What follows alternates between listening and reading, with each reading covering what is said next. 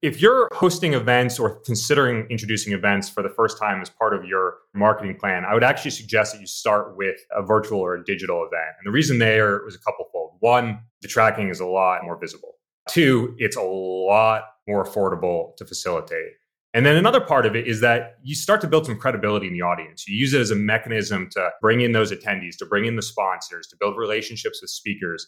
And then when you're ready to go and host your first in-person event, you've already got this group, this plethora of people that are ready to come and participate. Hello, everyone, and welcome to another episode of the Market Mentors podcast.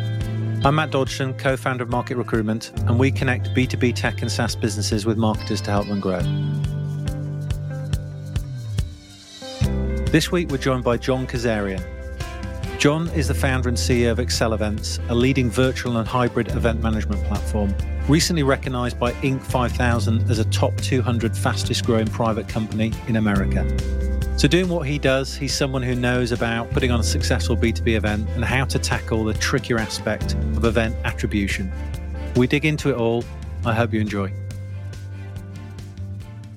So welcome to the Market Mentors podcast, John. Thanks for having me on. Absolute pleasure. So before we get stuck into this one, I'd love to know what your relationship is with B2B events. Yeah, so we are a platform that helps organizations of any size to host and facilitate events, be it in person, hybrid, or virtual. You are the guru. That we are. Good stuff. So, we're getting back to events happening, but why do you think events is still a great play for B2B companies looking to grow and kind of win more business? I want to say events were still happening, but now they're coming back to in person. When it comes to events, they actually make up 25% of B2B marketing budgets. So it's a huge segment. But one of the challenges of this segment is that basically since the introduction of it, it's been really hard to understand the impact that events have made because the attribution is just so tricky. We've come to know this world of digital marketing where attribution becomes a lot easier. And in the world of events, that's just often not the case. That said, there are some ways to make that a little bit more accessible, and we can certainly chat about that. But in terms of the opportunity here, I think it's actually become a lot more prevalent over the past couple of years. And a big part of that is the way that digital marketing has gotten flipped on its head. We've seen what Apple and now Google and some of the other major tech platforms are doing with the reduction in third-party cookie tracking. And that's just making the digital marketing mechanisms that we've historically known, frankly, less functional. It's driving up cost of customer acquisition, driving down ROI, and it's also driving an increased focus on first-party data. And events are one of the best mechanisms for capturing first-party data. So what do you think's been the problem with sort of attribution in the past? And if we're looking back to events and how they were run previously, what's been the problem with it? Well, in the in-person world, really the only data point that you would historically have captured is the person who registered, then when they checked in. But you're not really getting much more information around what sessions did they participate in, who did they engage with. Certainly like lead capture functionality, mobile apps were starting to come to the scene over the past decade, but most events weren't really taking advantage of that. So that's only part of the equation. The other part is how does that funnel into the rest of your marketing tech stack? And one of the concepts that you see in attribution models is this idea of sampling. So you know that you're not going to be able to measure 100% of everything, right? But you can extrapolate out based on a sample. So if you can figure out a percentage and tie out attribution for a certain subset of your audience, you then can extrapolate that to see where else did those people progress in your funnel. Now, obviously, there's some assumptions that you need to make there, but it does give you something to build off of instead of flying completely blind. Good stuff. And if you're sort of giving advice to people running an event today, then what sort of data should they be thinking about collecting in the first place then? If you're hosting events or considering introducing events for the first time as part of your marketing plan, I would actually suggest that you start with a virtual or a digital event. And the reason there was a couplefold. One, the tracking is a lot more visible. Two, it's a lot more affordable to facilitate. And then another part of it is that you start to build some credibility in the audience. You use it as a mechanism to bring in those attendees, to bring in the sponsors, to build relationships with speakers. And then when you're ready to go and host your first in-person event, you've already got this group, this plethora of people that are ready to come and participate. And there's actually a lot of data out there that speaks to how successful that motion can be. But thinking about the data you should be looking to capture, the obvious items are related to the registration information, right? And as you think about capturing that, you want to be segmenting it as well. Now, that's obviously specific to your business, your industry. But beyond that, what is the other information throughout that event experience that we're able to capture? And the first more obvious one is session registration information. Which different sessions are people attending? How engaged were they throughout those sessions? Looking at things like how long did they stick around for? Did they participate in polling, Q&A, chat? And then correlating that back to, okay, what do those sessions mean for my organization? So let's just say that you're hosting a product launch event. And let's say you're a company like HubSpot where you have different product lines. Maybe you've got customers who are already using your Marketing Cloud product, but those customers, they seem to be checking a lot of your CRM functionality. You want to dig through that data and really understand that, because that's an opportunity for your account managers to reach out to those folks. I mean, it's a very clear signal that they may be considering switching CRMs. So using information like that to really fire up the conversation and understand your audience can go a long way. Yeah, and I'm thinking about that. I mean, that sounds amazing if you can be collecting that sort of data, because it is just so powerful. It's not just a basic registration. You're actually tracking engagement, which is superb. I don't know if I'm like a lot of people, but the amount of webinars that I tend to sign up for and don't attend is probably higher than the ones that I actually attend. And it's surprising just how often companies don't even send you a recording of the webinar you were supposed to attend. But if you can get that detailed in terms of engagement, I think that's super powerful for a lot of marketeers out there. And for the larger organizations, as you start to host more and more events, and events being everything from a single session webinar through a multi-day virtual or in-person experience, you start to build a profile on. And you start to understand, what is it that I can send to re-engage that person who registered but didn't show up? Or even that person who did show up, maybe virtually, and they attended the morning keynote, but they dropped off. What is it that they showed interest in? Which sessions did they bookmark that I can create email campaigns about to get them to log back in later in the day? Because the reality is people aren't going to be able to sit around and watch your virtual event all day. They have meetings, they have other things that pop up. But really understanding your audience and knowing how to re-engage them and bring them back into the fold, back into your event, your sessions, that's how you can really develop that audience. Yeah, it's just really good personalization, isn't it? So it sounds top notch. And that goes back to the first party data conversation. It does indeed. It does indeed. And we can sort of lead on to that now, I guess. If you're talking to marketeers right now, a huge part of our audience are going to be marketeers who do lots of different things, and events is part of that, as well as the event specialist. But how would you recommend those marketers sort of focus on attributing leads and revenue to events then? Yeah. So there's a couple of different attribution models you can use. I mean, there's first touch, there's first lead, last touch. So that's going to depend on the attribution model that you're already working within the parameters of. But what I would suggest is the way you think about this is not just the attribution side, but also as a mechanism for capturing leads, capturing information on folks. The different things that you may do, maybe it's a LinkedIn lead capture campaign where people are just filling out their email information within LinkedIn in order to download an ebook, or maybe that lives on your website. But the only thing that you find out about that person is that they put their information in and they downloaded something. You don't even know if they opened it. In the world of events, you're finding out their information, obviously, but then all of this other information about them that they're inherently sharing with you, all in exchange for access to your community and your content. And as you think about being able to attribute that, it gives you a better picture or a better map of what that person cares about.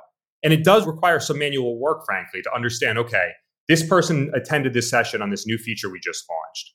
We can attribute that sale of this new product, this new feature we launched, to this person attending that session.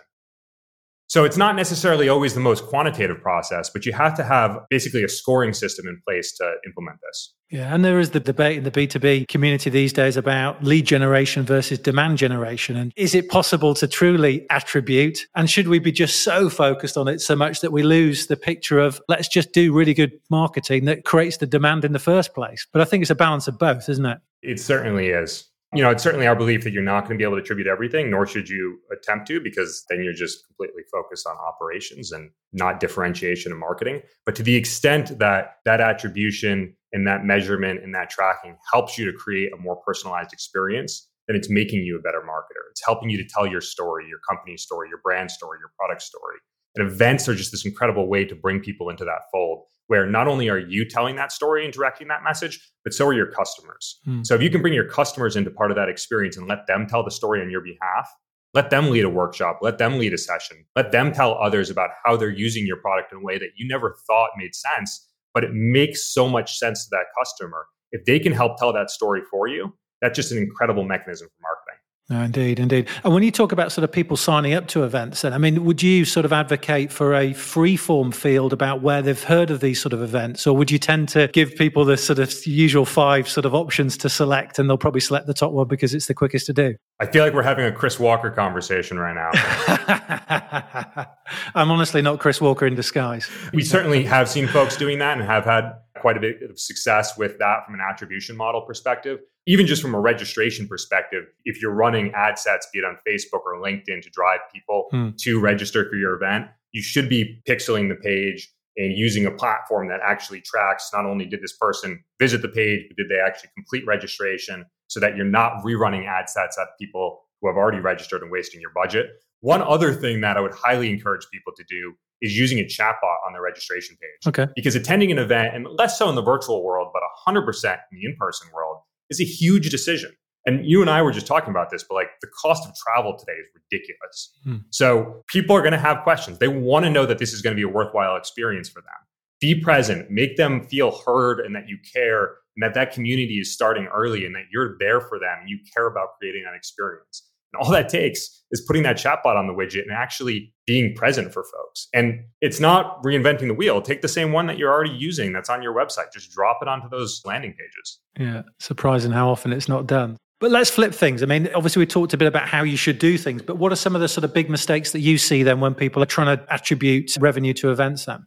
Some of the big mistakes when people are trying to attribute leads to events. Well, leads, I would say, are fairly straightforward, right? If somebody registers and that's their first point of engagement, and that's the first time that contact information is entering your CRM, that's pretty cut and dry. Where I think it becomes a lot more complicated is when you start to look at sort of a last click model. Yep. And usually that actually comes down to more of a technical implementation issue. Because a lot of times, if they have not properly introduced their attribution technology, and be it whatever software they're using for attribution modeling, into their event platform, then they're missing that attribution step. And whenever that person attends the event and then goes back to the website to request more information, they're only capturing that last action that took place. And yes, you can look at some time correlation and see, okay, well, we had a spike in requests right after this event or during this event. But it's just such a simple problem to fix, which is introduce the tracking right into your event platform. Yeah, that makes sense.